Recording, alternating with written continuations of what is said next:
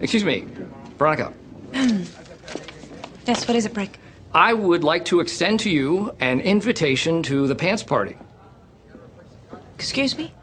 The party. The pants with the pants. Party with pants.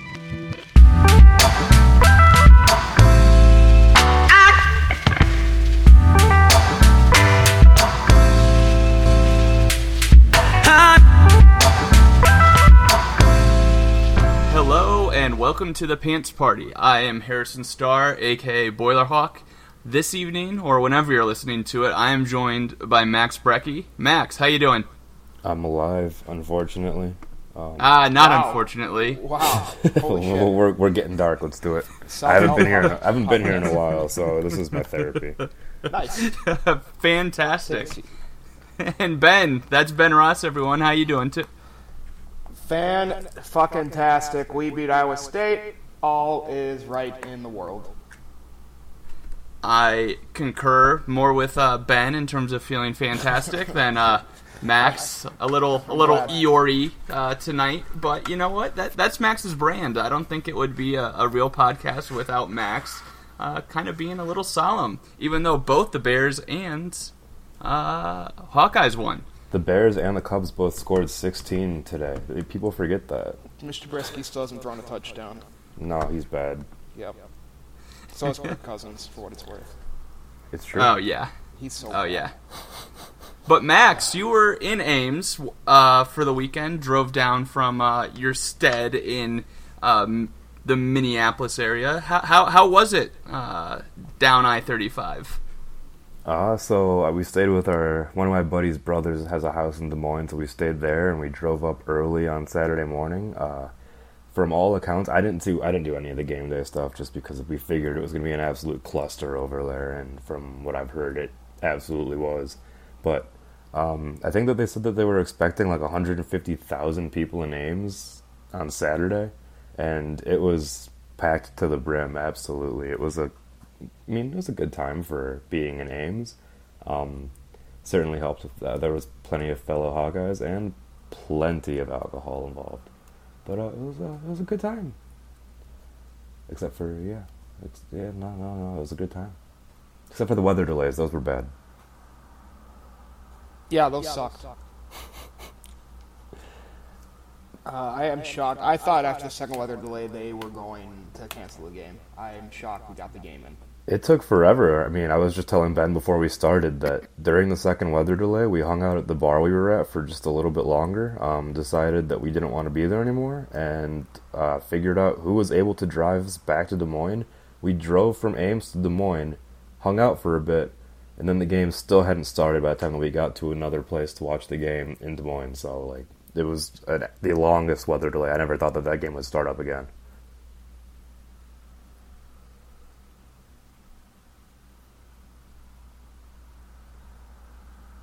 But it did start. And, Christ. I couldn't find my unmute button on here. And, I was wondering why everybody was so quiet. Yeah. And, we have to be happy with the way that win was. What were some of the sights you saw in Ames that stick out to you, Max, pre-gaming and everything, walking around?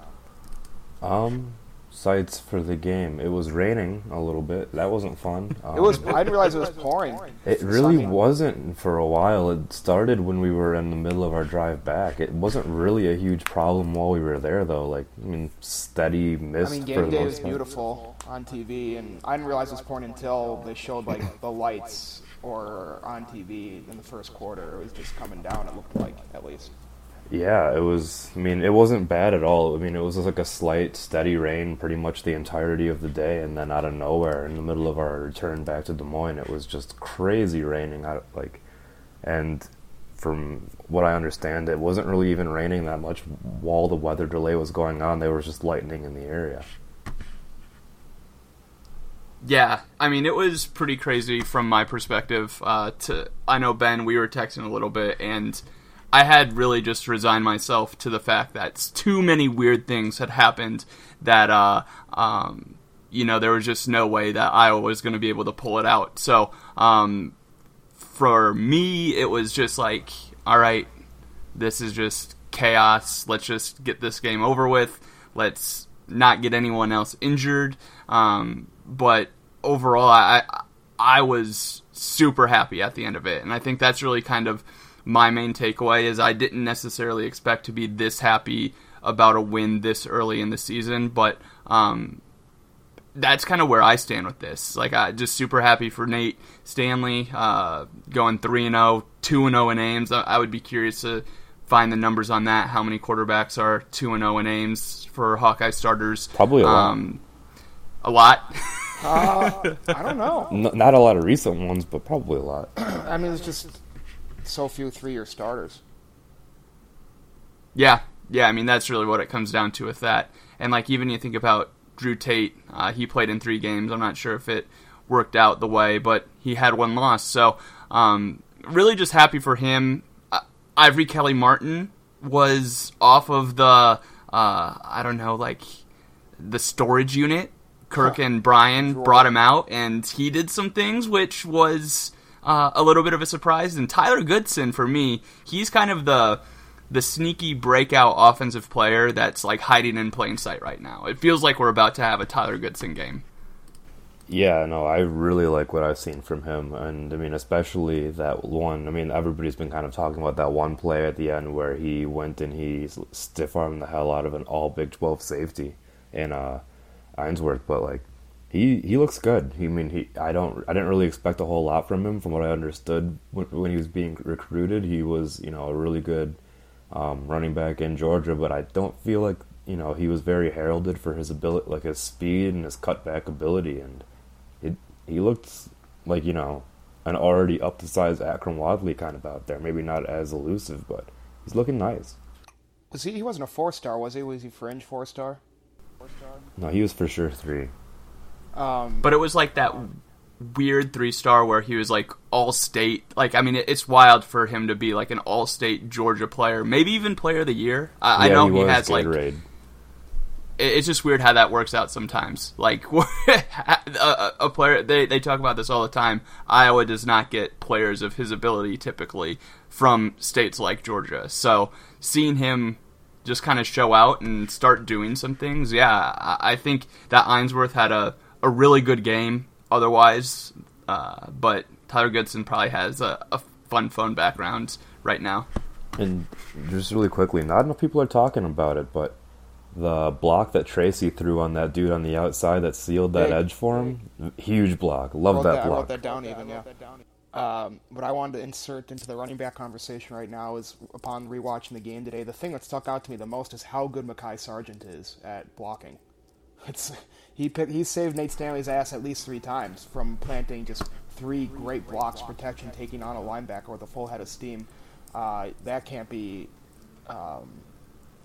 That's got to be highly valued. That's why he's getting reps. And I don't know, Torrin Young was hardly on the field. He only got 4 carries. I'd like to see how many snaps he got. But it seems like maybe now Ivory Kelly Martin has jumped him in the depth chart. I think it's just going to be with the running backs, kind of who's got the hot hand from that 2, 3, 4 perspective, especially now that Goodson's quote-unquote in the Army. I think what it seemed like was Brian had kind of evaluated the field conditions and trusted that, hey, let's just get the speed out there that we can get one cut and go, maybe do a little bit of counter stuff. And Sargent, I know he had that potential wrist injury, but he was good to go and he looked like it. You brought up Sargent's blocking, and it feels like we talk about it every podcast. But the thing that stuck out to me, I think it was a 4th quarter drive. They brought a blitz up the center, and it seemed like he blocked 2 people somehow. I mean, this guy is amazing at that. Yeah, no, he's really solid. I mean, obviously that's the reason why he's kind of been not necessarily the primary back the entire time he's been in Iowa City, but for a good chunk of the time that he's been around, he's been kind of especially the 3rd down back at least, and his pass protection has been obviously the reason why. You can't really say much else about it. He's solidified himself from day one in Iowa City as a great pass blocker, and that's only helped him in the eyes of Ferentz, because that's all Ferentz cares about is, can you block? And Maybe some other stuff, but not really. It turns out maybe it's important when if maybe we overvalue perhaps blocking in a running back or a receiver, but that's what makes the offense tick. And it's 3-0, and we're gonna ride that wave. We are going to ride that wave. Ben, I know you said you had written down some other things that you liked. Was Sargent's blocking one of them, or shall we kind of go down your list? It was Sargent's blocking. Is definitely number one. Number two, not a good thing. Defense, and I don't know if it's by design. It kind of feels like it was, but maybe not. Just getting pressure on Purdy. Did not love that. Apparently, Morehouse just tweeted that only 13 players saw the defense played for Iowa, which I have a hard time believing. I haven't seen any snap counts yet, but I mean, it's not as bad because they had so much rest, I guess, in the game. But so that means you had 11 starters. And then I don't know who the two rotational players were, but that means nobody else saw the field. We know Brady Reef was out, so we were thin on the interior defensive line. Davion Nixon never really got any push. AJE, he went into coverage a couple of times. Yeah, I saw that. And one of the times resulted in a tip pass. So, and that was really unique. I love whether, he had the pressure that led to a Purdy third down, bad throw. He had somebody wide open in the fourth quarter. So he's not impacting the box score, the stat sheet the way you think, but it's still profound what he's been able to do on the defense. Jaimin Colbert he's creeping into after AJE. I think he might be the most important player on Iowa's defense. Him, Welch, and Neiman, all three of them played really good games. And then offensively, you just can't say enough about everybody. The offensive line did great. The running backs did great. The receivers, everybody with the blocking. Amir Smith-Marset, the 3rd and 22. That's more Nate Stanley, but Smith-Marset being able to come down, get separation, come down with that ball. And I'm going to steal, your nugget is the most interesting thing to me the entire game is I think Nate Stanley was the best player on the field yesterday without question. Yeah, I thought it just kind of this morning when I woke up. I just kept kind of thinking he finally had some chutzpah, like that third. He took control of the game the way we've never seen him take control of the game before. Yeah, he figured it out as it went on. Early on, I think he was kind of shaky, and obviously that you can't get into a rhythm while the game's barely being played.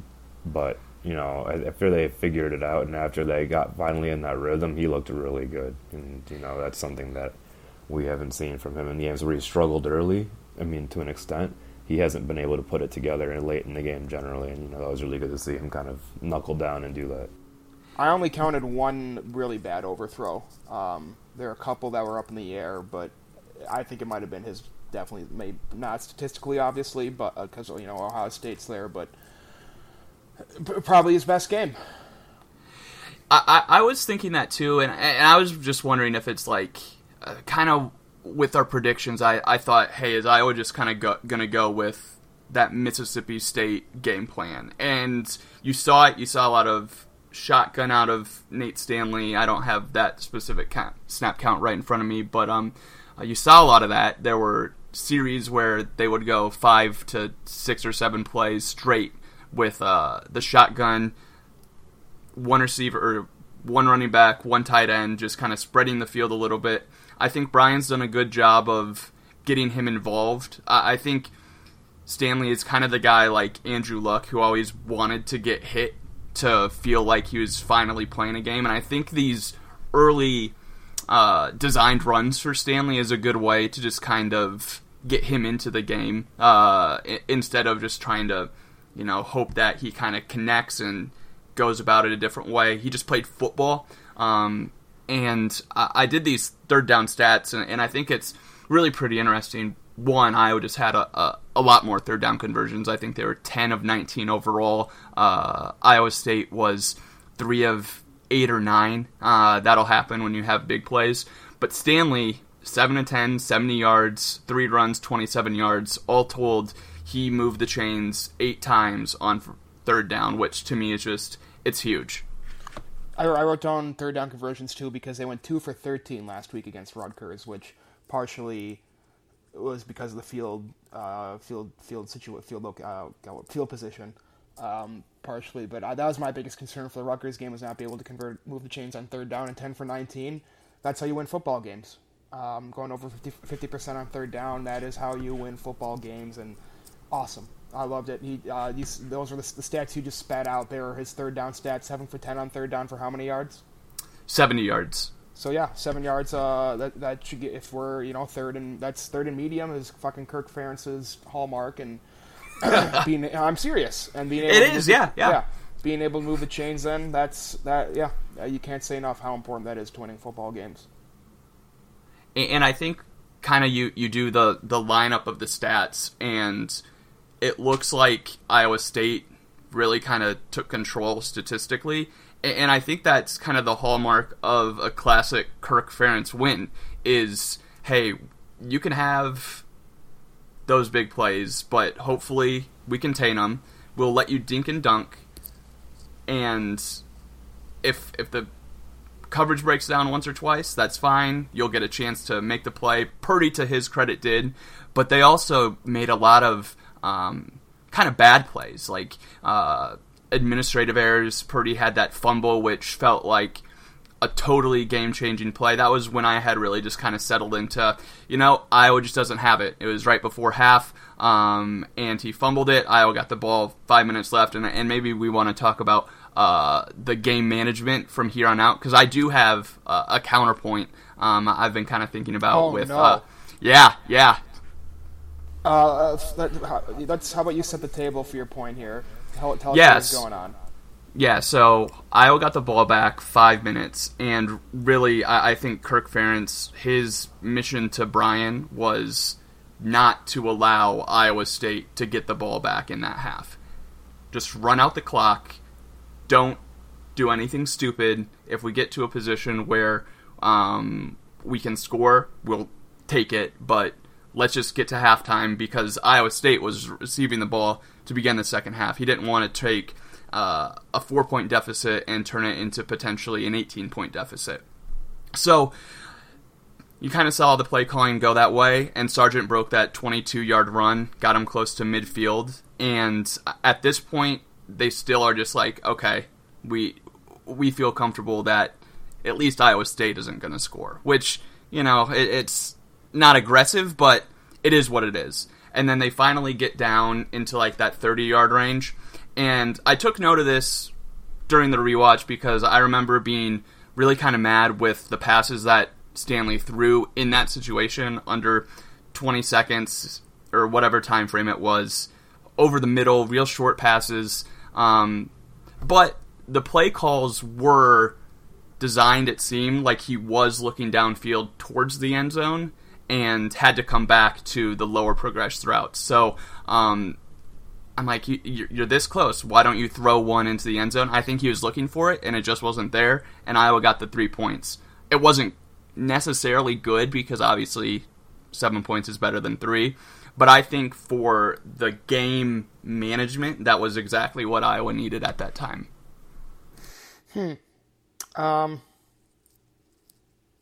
I mean, yeah, I see where you're coming from. I just don't understand how you don't, we had the same conversation about timeouts last week and everything, and I just don't get it. And also, like, from a psychological standpoint, I mean, if your players, to me, it's kind of laying up or conceding, just being complacent, rather.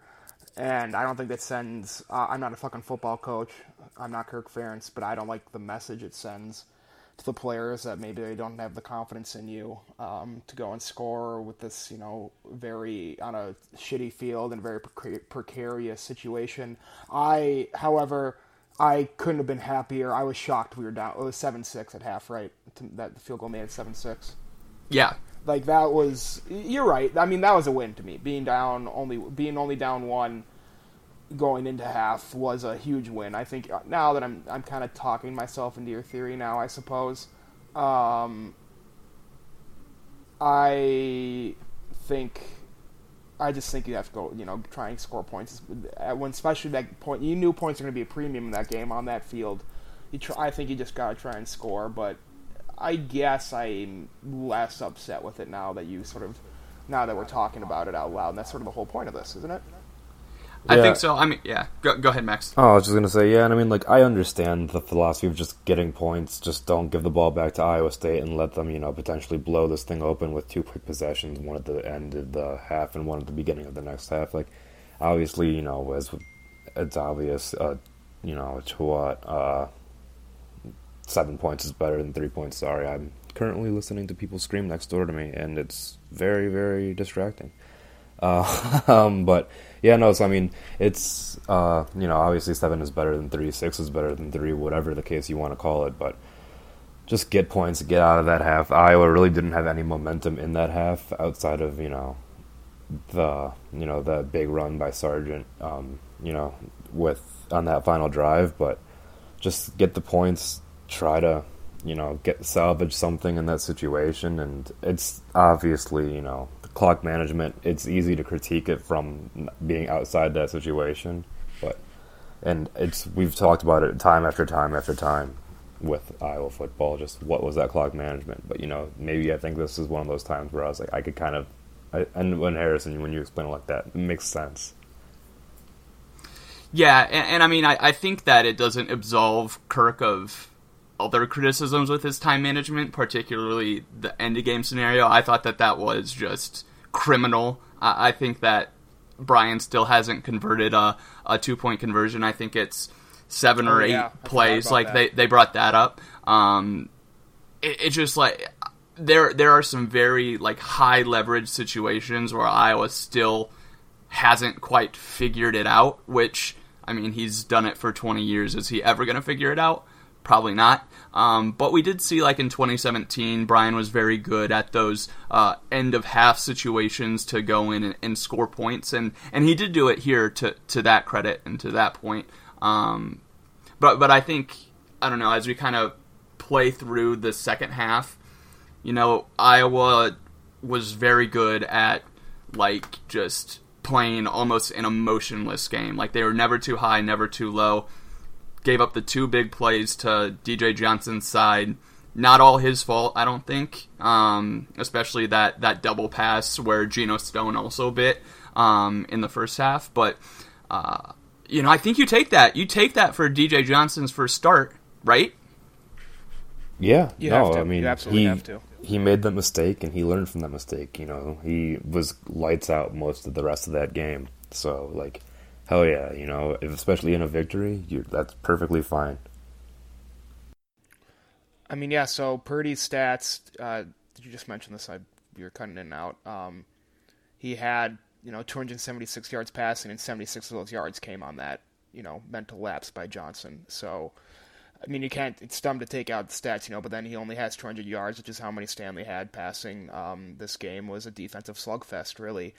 And I think it's part of the wackiness of it, the field conditions, in addition to these teams sat on their thumbs for combined 3 hours, right? Those were the combined delays were 3 hours. Pretty much, yeah. Yeah. So I can't imagine being like that as a football player. Wasn't there a tweet like O.J. Moody had took a nap or something? Yeah, that was something that Lisa Cow wrote this morning, I believe. Hilarious. I cannot believe we won. I really can't. I'm shocked we won that game.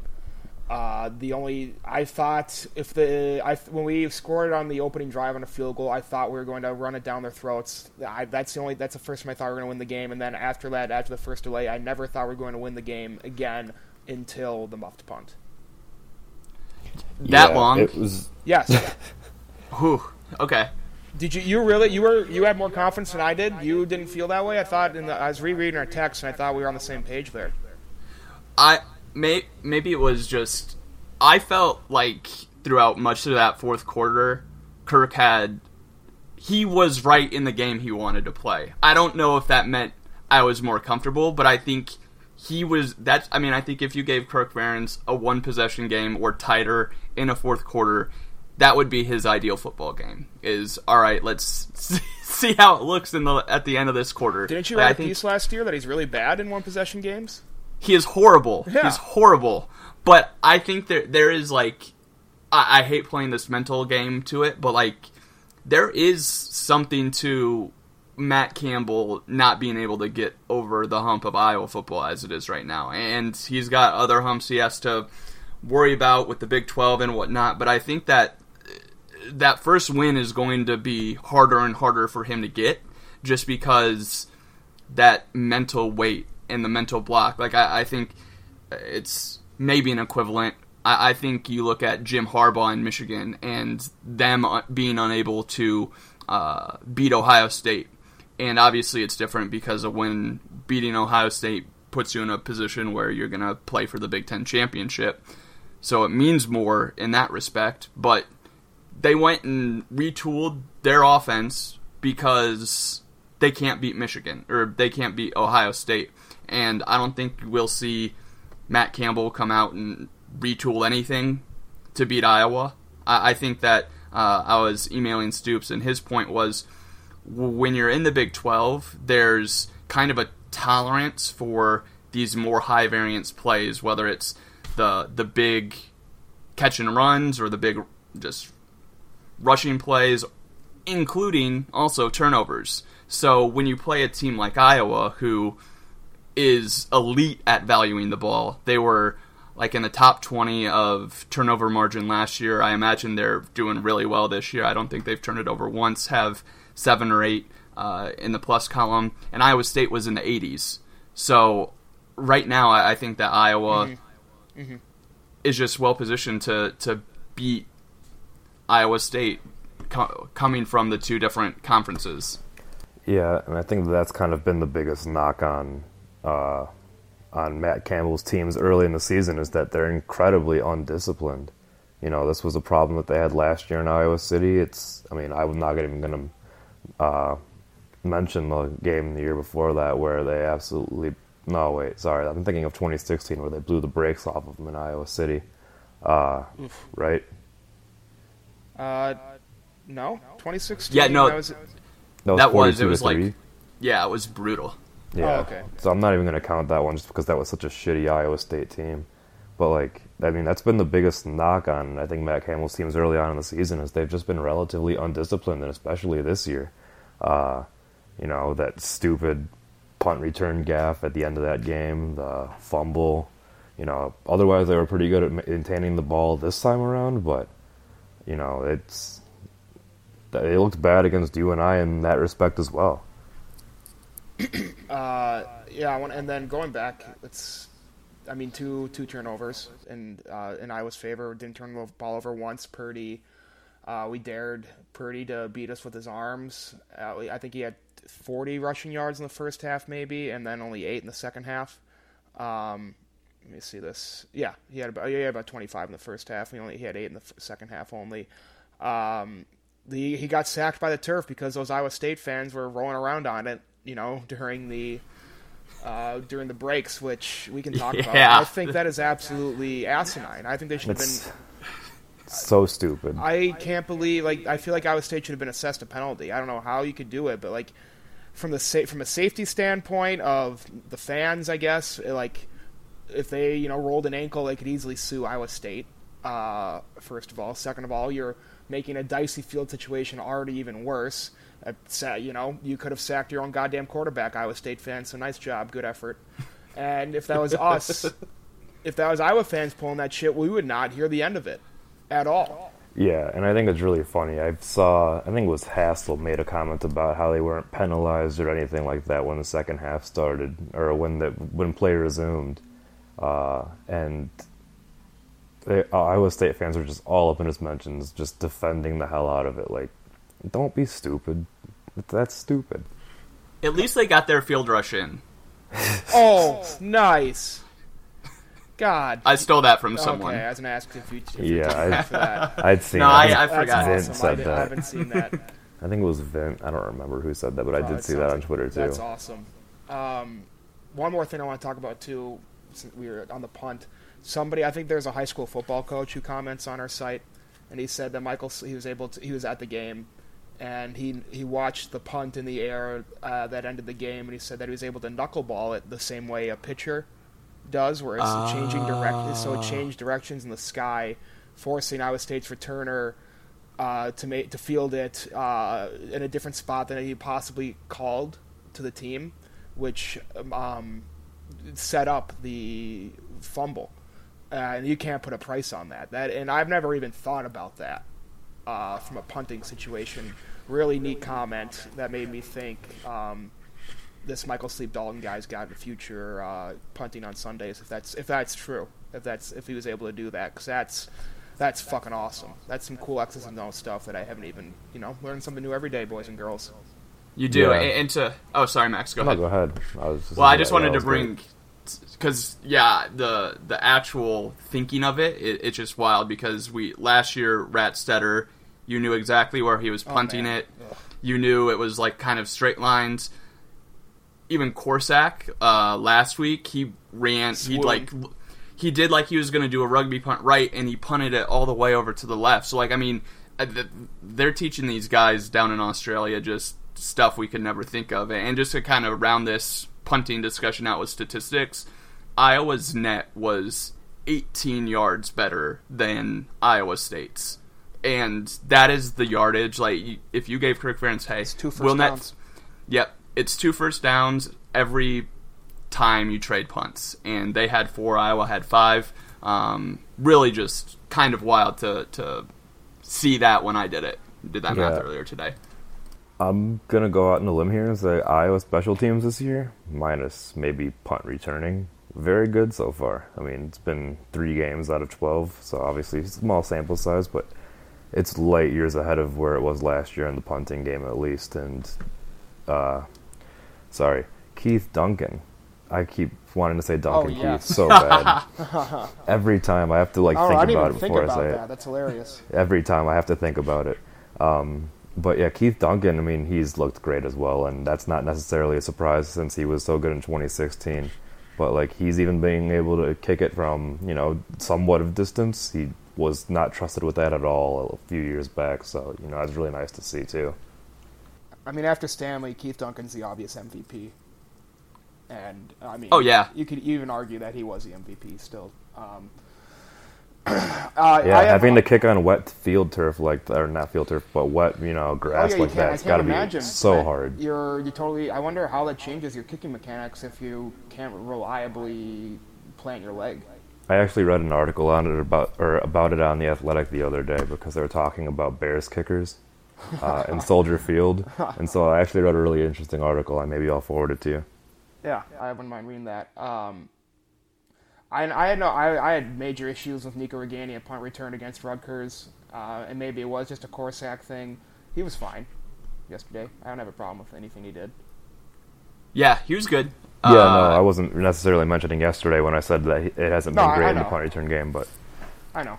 I think the thing we've seen with Regani, though, is he hasn't made any of those really dumb errors. He's made some things that I think you can probably coach out, just being at the right depth, calling for fair catches at the right time. But he's secured punts every single time that he's had to catch it. So that's the biggest thing, right? I mean, to be able to make sure that Iowa has the ball, it's like a rebound for basketball. You can't score unless you have the ball, and securing the punt is the first step in that. Secure the football. That's how you win games. I don't have anything. The only other thing I have written down is we held the ball for 10 minutes longer than Iowa State. More time of possession stuff. Not necessarily time of possession, but just plays ran. Iowa's limited their opponents this season. I forget who said it and what the numbers were, but I think that this was the most plays they allowed in a game this season, and it was 55. Iowa State only ran 55 plays? 50-something, I think. I don't remember exactly what I saw, but it was a very small number of plays. I saw it on the drive back from Iowa earlier. For context, I remember I covered the 2012 team in the year that didn't happen, and I think on average Iowa's defense allowed opponents to run around 77 plays. It was close to 80. Oh my God! It was close to 80. That is huge. That is unbelievable. 55 and it's allowed is them incredibly impressive. And it's allowed them not to get hurt on depth-wise along both lines. True. That's a great point. They were probably targeting Epinesa for 45 to 55 snaps every game. Hey, you haven't really had to sub them out with those numbers.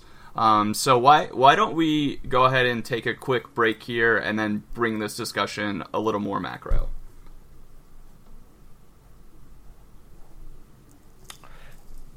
I'm not advertising anything this week. Fair enough. All right, we are back. And really kind of, Ben, you brought this point up before we started recording. Kind of what were your macro thoughts just about the game day atmosphere, what it overall meant for the state and both of these teams? First of all, game day was awesome. I'm really happy for the city of Ames, to have hosted it because it looked awesome. Game day is always really cool. I watched all of last week's too, but particularly just I think them being able to, they advertised it really well. Did we ever learn what Eric Church's loose connections are to Iowa? They don't even look for connections anymore when they bring these people in. Like, they brought in the Chainsmokers like twice last year or something like that. I think maybe it was just the last 2 years that they brought them in, but they don't even try anymore. Was he in Des Moines? Was he in the area? He was violently hungover. Did they drag him from wherever he was? Well, I saw the footage of him landing on his plane, so he wasn't anywhere near here as far as I'm aware. Yeah, I mean, the super loose connection is Eric Church and CJB's dad probably wrote songs together. I think that's something Chris Hassel maybe once again tweeted. Maybe wrote songs together. And it was funny, Church, where Maria Taylor, I think, asked him as he was walking up, so what's your plan normally for these situations? Normally you just cheer for, or you pick the home team. So that's what you're going to do this time? Nah. That's funny. Was he the only guy who picked Iowa? No, I think that Howard picked Iowa State. I think Howard Corso picked Iowa State. I think they let Herb Street pick, didn't they? Yeah, I think he picked Iowa. Maybe, I don't remember. Yeah, something about Big Ten football because he's a Big Ten country guy was his quote, I think. So the game day thing was great. The piece on Tyler Helinski was, tear-jerker, amazing. I'm kind of tearing up right now talking about it. That was awesome. Everything about it was awesome. I don't know what they could have done any better.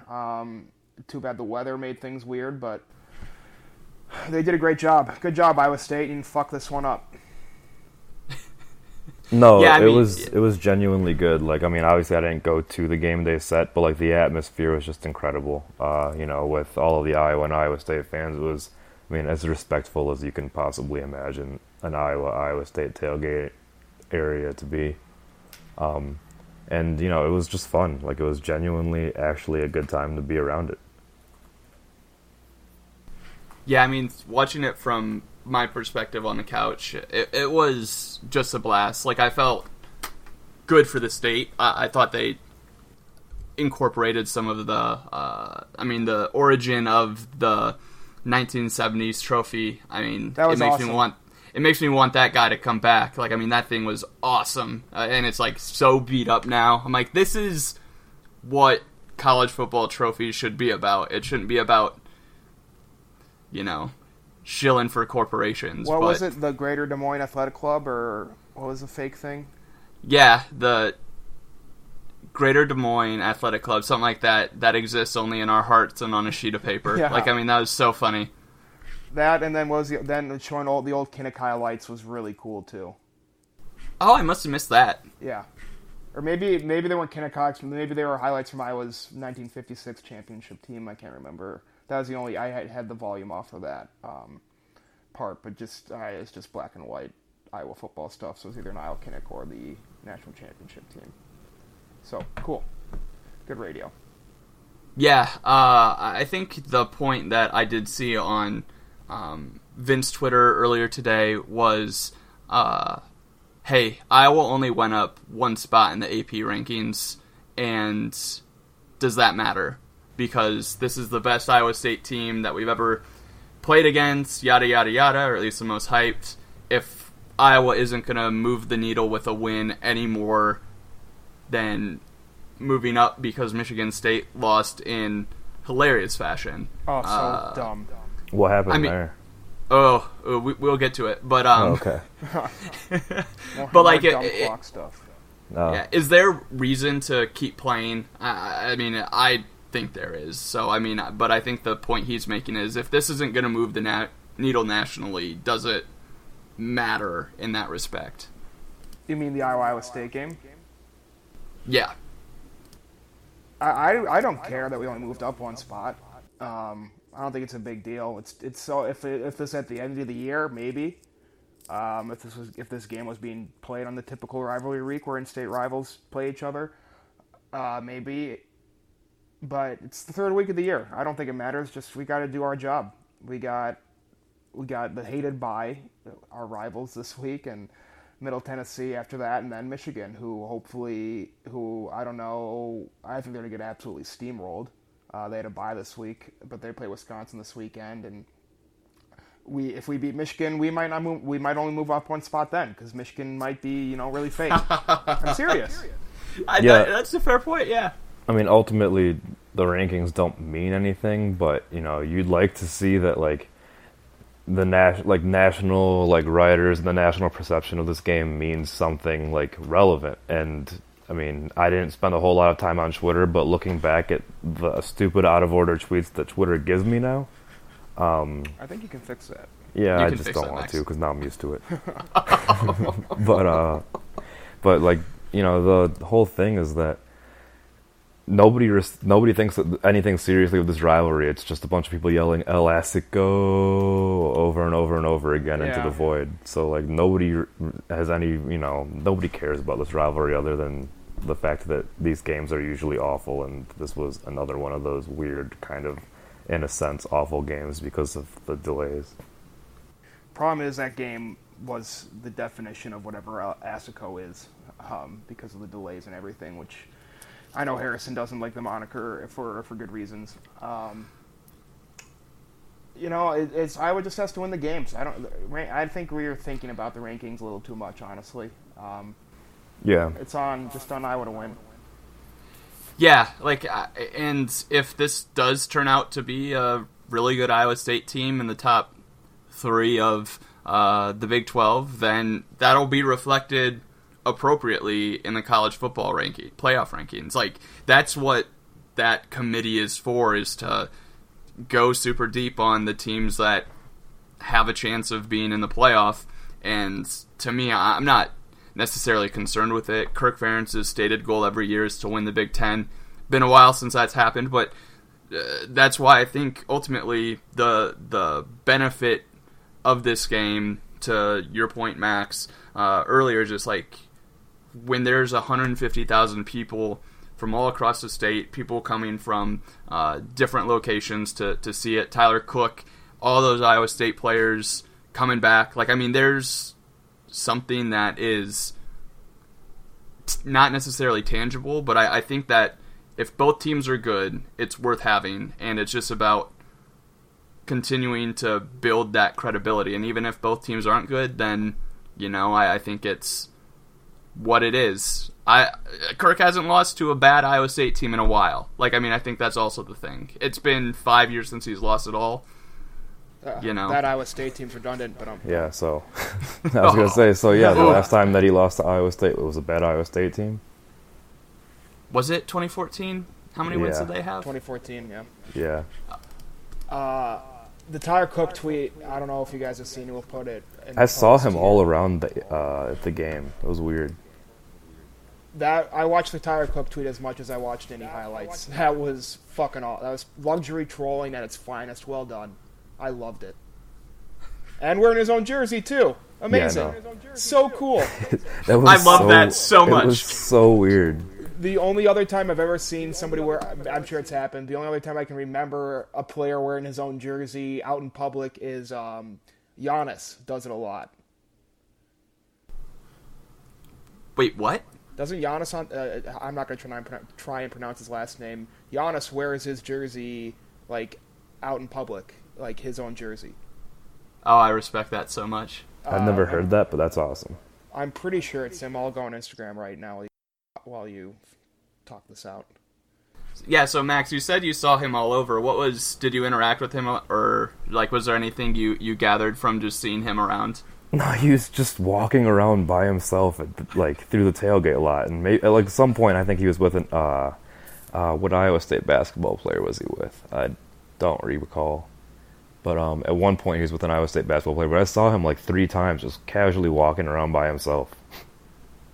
It was just what are you doing? In your own jersey, and in his own jersey. I think it's funny as hell. But it was just you're just kind of walking around in your own jersey, going nowhere. What's going on? He's soaking it all in. I almost wonder. George, but not that it matters. Okay. It's Paul George, which is super Paul George. But yeah, I don't know how I got those two mixed up. Yeah, same person, really. I mean, yeah. It's about as far as my best NBA knowledge goes. Sorry, you guys had a good conversation going on. Derailed with it. No, but I mean, I think it was just him enjoying it. He probably has... Well, maybe he's done it in Iowa City, but I think he, not being a student athlete anymore, he's able to enjoy kind of the fruits of life a little more. Not that he was getting crazy or anything, but I think he was just able to really embrace something that he might not have been able to embrace before, especially kind of over in Ames. Yeah, and I think that the reputation that he had and the way people felt about him when he was at Iowa kind of really limited his ability to go do fun stuff like that. Although I think people would have liked him a lot more if they did see him doing that. Actually, probably not. They would have said that he was, not practicing in the gym or something like that. Yeah, it felt like he just couldn't win at some points, but I am very happy for him now that we're on kind of some Tyler Cook discussion, seeing him in Denver get that 2-way contract a couple weeks or months ago, probably at this point. Just feel like he made the right decision leaving, especially now that he is back luxury trolling, as Ben said, with regard to that. I guess, we did mention the Michigan State game, Max. Let's go ahead and clue you in here. Was this the Arizona State game? Yeah. Okay, I did see that. After I said that and I thought about it, I remembered that they played Arizona State, and I did see this. Yeah, so having 12 men on the field for a field goal, how's that happen? Mm-hmm. Makes it, they have to go back, review it, misses it in the worst way imaginable. I didn't realize he had missed 2 other field goals before that either, until I saw a stat this morning. Well, I mean, is this really a surprise that a Mark D'Antonio team isn't disciplined? Bang. Yeah, I mean, people forget how disciplined he's never disciplined anybody, correct? The gap between someone's reputation and the actual performance on the field and off the field is just remarkable. There is no one more undeserving of his praise in terms of being a disciplinarian than Mark D'Antonio. Ridiculous. Those are only the highlights I saw from the Michigan State game. Hell, Dino Benjamin. Not that matters. I didn't see anything that happened in the Temple Maryland game. Did you guys? I saw that Maryland lost. That's all I saw. Yeah, I've only seen the score. That's it. I didn't see a whole lot of things that happened on Saturday, being out and about as much as I was. Yeah, I guess you wouldn't. Did you see anything in that game, Harrison? We were privy to watching a lot of Minnesota football. My favorite. Only good thing I can say about the Gophers is those are really cool helmets. Really, really cool. Hello? What did they? They had just a big dumb outline of Goldie grinning. Yeah. I don't hate that. I'm a big fan. It's fun. As someone who fucking hates. I was actually watching with a Minnesota fan. Was in town visiting for the weekend, and he wouldn't shut the fuck. He didn't even go to Minnesota, but he's from where I am from. So can I really quickly heap some praise onto Minnesota fans? I mean, yeah, I used to be one. They're not that bad. They don't care at all about anything. Oh no, they don't give a flying because they suck at everything. They don't give a flying fuck about anything because they've never had a good team other than hockey. Yeah, they never talk about anything, and when you trip back at them, they just go, yeah. I mean, right. They have awesome. nowhere to. they chant "Who hates Iowa? We hate Iowa" at every single football game, no matter who they're playing. That is little brother syndrome. Yeah. That's I've- what that is. That's I've gotten real that a little. few times because I wear an Iowa jacket to work fairly often, and so people are always like, "Who hates Iowa?" And I usually just respond, Me. "Nobody who matters."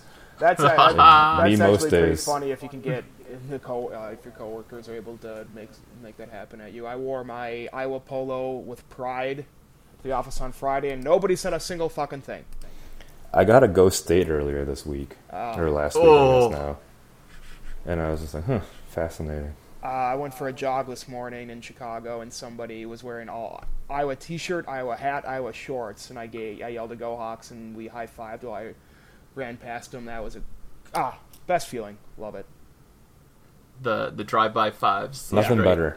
It was While great. we're on Minnesota, I had You love got Minnesota. they've got a margin of 13 points over South Dakota State, Fresno State, and Georgia Southern. So this is either the makings of a team that's going to get really bad really fast, or Or it's they a team are. of destiny. Yeah, like They're gonna go what if 7-0. they're 2009? They're 2009 Iowa. They're convinced. I'm gonna pull up their schedule right now because Purdue this week, or no, next week. Purdue, who is looking like horrible, looking like Yeah, ass. they look bad, Oh, which means that they're going yeah. to beat Iowa by about 21. But that's beside the point. Oh, Yeah, I don't want to talk worst about part is that you're yet. right. Illinois, Nebraska, Rutgers, Maryland. I mean, oh god, They could like go before 7-0. they could go 8-0. Yeah, because Oh, Michigan's the last game of that stretch, right? And Michigan could be really bad. No, Maryland is so it's Purdue, Illinois, Nebraska, Rutgers, Maryland. Do we think Maryland is the team that played the first 2 weeks, or the team that played Temple? Probably the team that played Temple, honestly. I would say more that team. I think Yeah. Syracuse was critically overranked. Yeah, for sure. Yeah, and that'll be interesting. Maryland, to your point, but then, sorry, I'm all over the place. The Minnesota schedule ramps up Penn State, Iowa, Northwestern, Wisconsin to finish the season, and I mean, Penn State needed didn't Pitt fuck up clock too at the half. Yeah. So Penn State, I think this is the Penn State team. Jerry fucking loves Penn State. I don't know why, but I've always been a James Franklin truther since day one, and Pitt is not good. Pitt is No. not good. That I Pitt don't know how is, to as reiterate they that. say, Pitt. shit. Yeah. And so I think there was bad weather too that might have affected the game, but I think this is they beat Pitt I think they beat Pitt 70-0 last year. And they needed Pitt to mismanage the clock in order to come out with a win this year. So I think Penn State could be pretty fake too. The only And- teams that I think are for real are, and I hate to say it because this happens every year, Ohio State and Wisconsin. Hard agree. That's it. Yeah. Every other team is fake. I thought news. Michigan State was the real deal until they're not. that Michigan State though, like their offense was horrible against Horrific. Tulsa. It's like Iowa. It was Yeah. not like Iowa like- past. Excuse me. Well, and Iowa. And maybe Iowa's yeah. current. Yeah, it's hard to say. I don't know, but I mean, hey, and I haven't been on the pod all season. This is the first time, and I will eat crow so far against Rutgers and Miami, Ohio. The offense looked good, it but did. yeah, It got to That's- 400 yards. I know Yeah. those don't count for anything, but like that was something I looked up for the double reverse that Jordan and I do every week. When Iowa gets to 400 yards, Pretty good. They're probably going to win. What's the stat behind that? I read it this week. Was it? I don't remember what the stat was though. Yeah, so they what was I think it was like 28-4 when they get over 400. The How long did it 3 take you to look games. that up? Not that What's long. the time period? Since 2014. So they lost 3 games over 400 yards in 2014. So was the offense really a problem? We'll come back to that later. And then they lost the Wisconsin game last year. I felt like being sad like Max at work on Thursday or Friday, and I looked up the box score of that Wisconsin game for some reason. We were crushing them. Yeah. Ugh. Yeah, I mean, I almost wonder if this is like if you're an Iowa State fan, if that's the sense that you have with Iowa right now, is like They didn't dominate us in really anything. I mean, they might say they did. I mean, but Yeah, they're I made the mistake of reading Iowa State fan takes on this game, and they basically said that Iowa stole one because of the weather delay, because of the bad conditions, because of whatever. They just blamed anything they could. I did not get the satisfaction I was hoping for in terms of Schadenfreude reading blog out basement and other tweets. But yeah, I mean, they look at it. If you look at, I mean, if you're an Iowa State fan looking at this game this time next year, like you just did with the Wisconsin box score, you see 418 yards versus 313, and you just kind of go down, and then you see, 2 turnovers. That was it. Because I mean, that was the Wisconsin game for Iowa. They had You're those right. 2 Yeah, you're horrible absolutely right. turnovers. Yeah. But like even you look at Exact same like, punting, the exact same punt situation. Mhm. Was But Purdy a different senior? time. Purdy, Purdy's a no, he's a sophomore. sophomore. Jesus.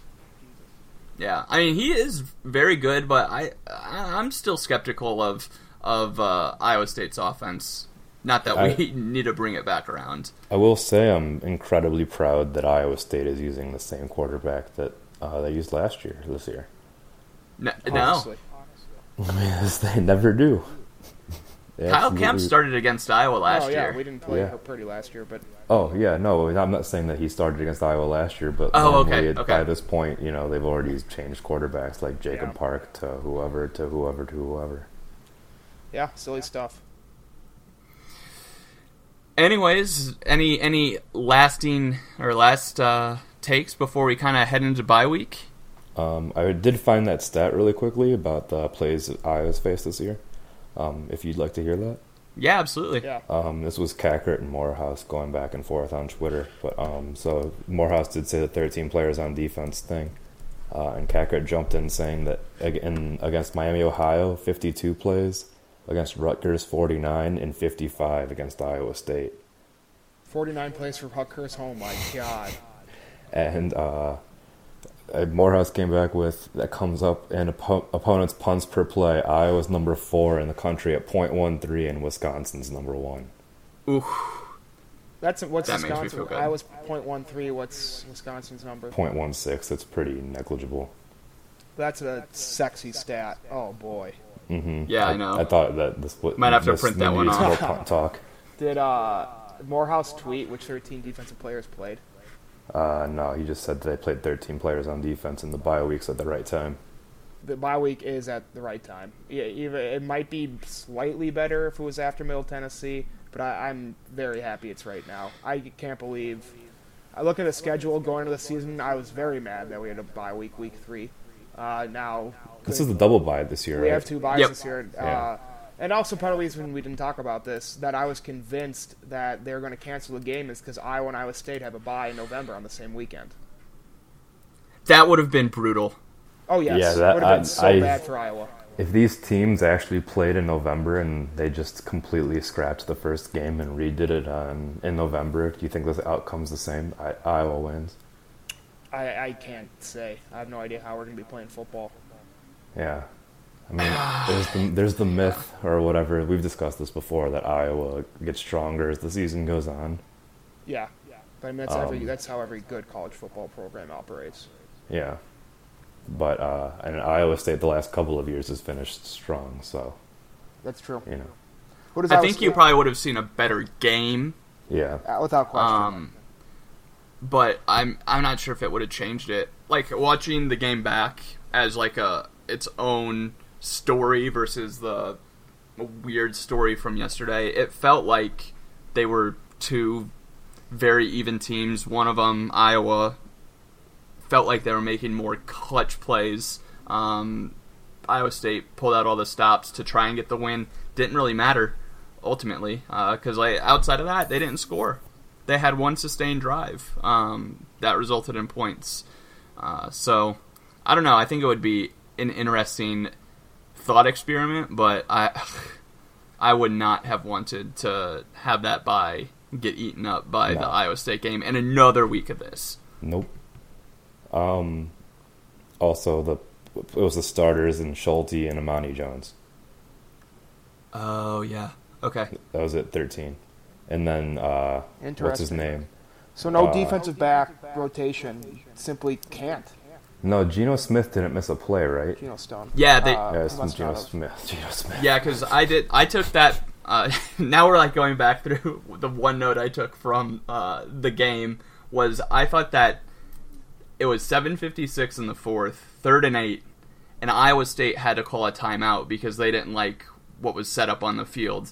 Instead, I remember that, Stone was injured. That timeout allowed him to get back on, and that was one of the handful of plays where Epinesa made his presence known. He got to the quarterback quick, got his hands up, forced an overthrow, and that was the fun play from Ojemudia where he jumped up with his hands down at his side when he realized how little a chance he had at catching it and the wide receiver had at catching it.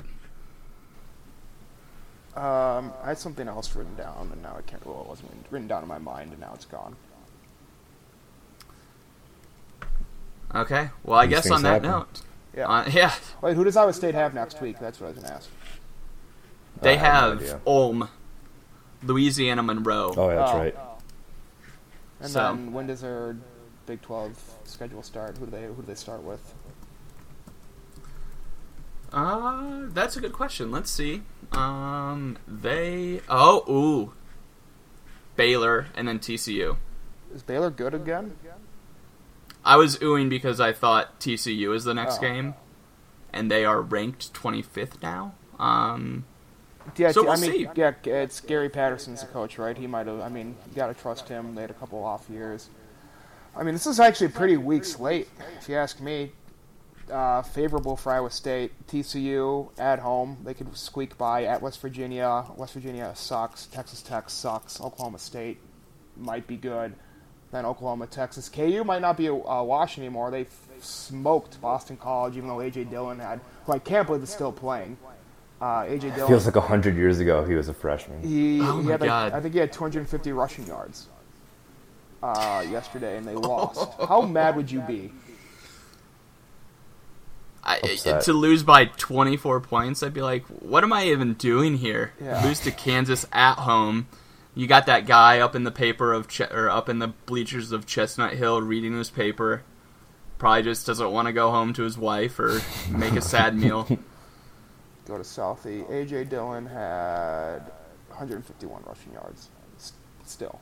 On 27 carries. Amazing. Poor guy. I know. Sad. Yeah, but I mean, Iowa State, they have a chance. They have a chance. Yeah. And they're really targeting that Iowa State-Texas game, hoping that they have just the one loss on their conference schedule, Oklahoma, the prior week. That was something I saw on the boards even before the season. They're like, can we be 7-1 going into Texas? One loss being No, you can't. Oklahoma. Saw Nah, a fam. No. Saw a lot of 8-0 actually. Oh wait, Sure. no. Oh yeah, If we just can going beat into Norman Oklahoma, again. we'll be 8-0 going into the Texas game. Well, Oklahoma's going to win the Big 12 this year, so why are they even talking about that? Oh my god. gotta give him. Did the you winner did you vote. ever bet on Jalen Hurts? That was our last podcast, the I last did. I got podcast. him at 80-1, I believe. Not 80-1, 18-1. Okay. Whew. Yeah, 80 80 to 1. That would have. Oh man. 80-1, I bet the Detroit Just Lions print from money. the NFC North was my 80-1 bet. You guys are laughing, but like, They're 2-0, right? no, they're 1-0-1. Oh yeah. Got me there. No, I mean, I don't think Minnesota's going to do anything with Kirk Cousins. The Bears aren't going to do anything with Mitch Trubisky, and Aaron Rodgers is one ankle away from fucking things up. So it's the Lions for the taking, the NFC North. I'll go with it. Potentially. Well, I think it's probably time to Yeah, call it, this don't is you good. say, guys? Alrighty. So For long farewell. If you want to drive a bus, go to State. If you want to drive a bus, go to State. If you want to drive a bus, if you want to work for us, if you want to drive a bus, go to State. Go Hawks. Go Hawks. You heard me.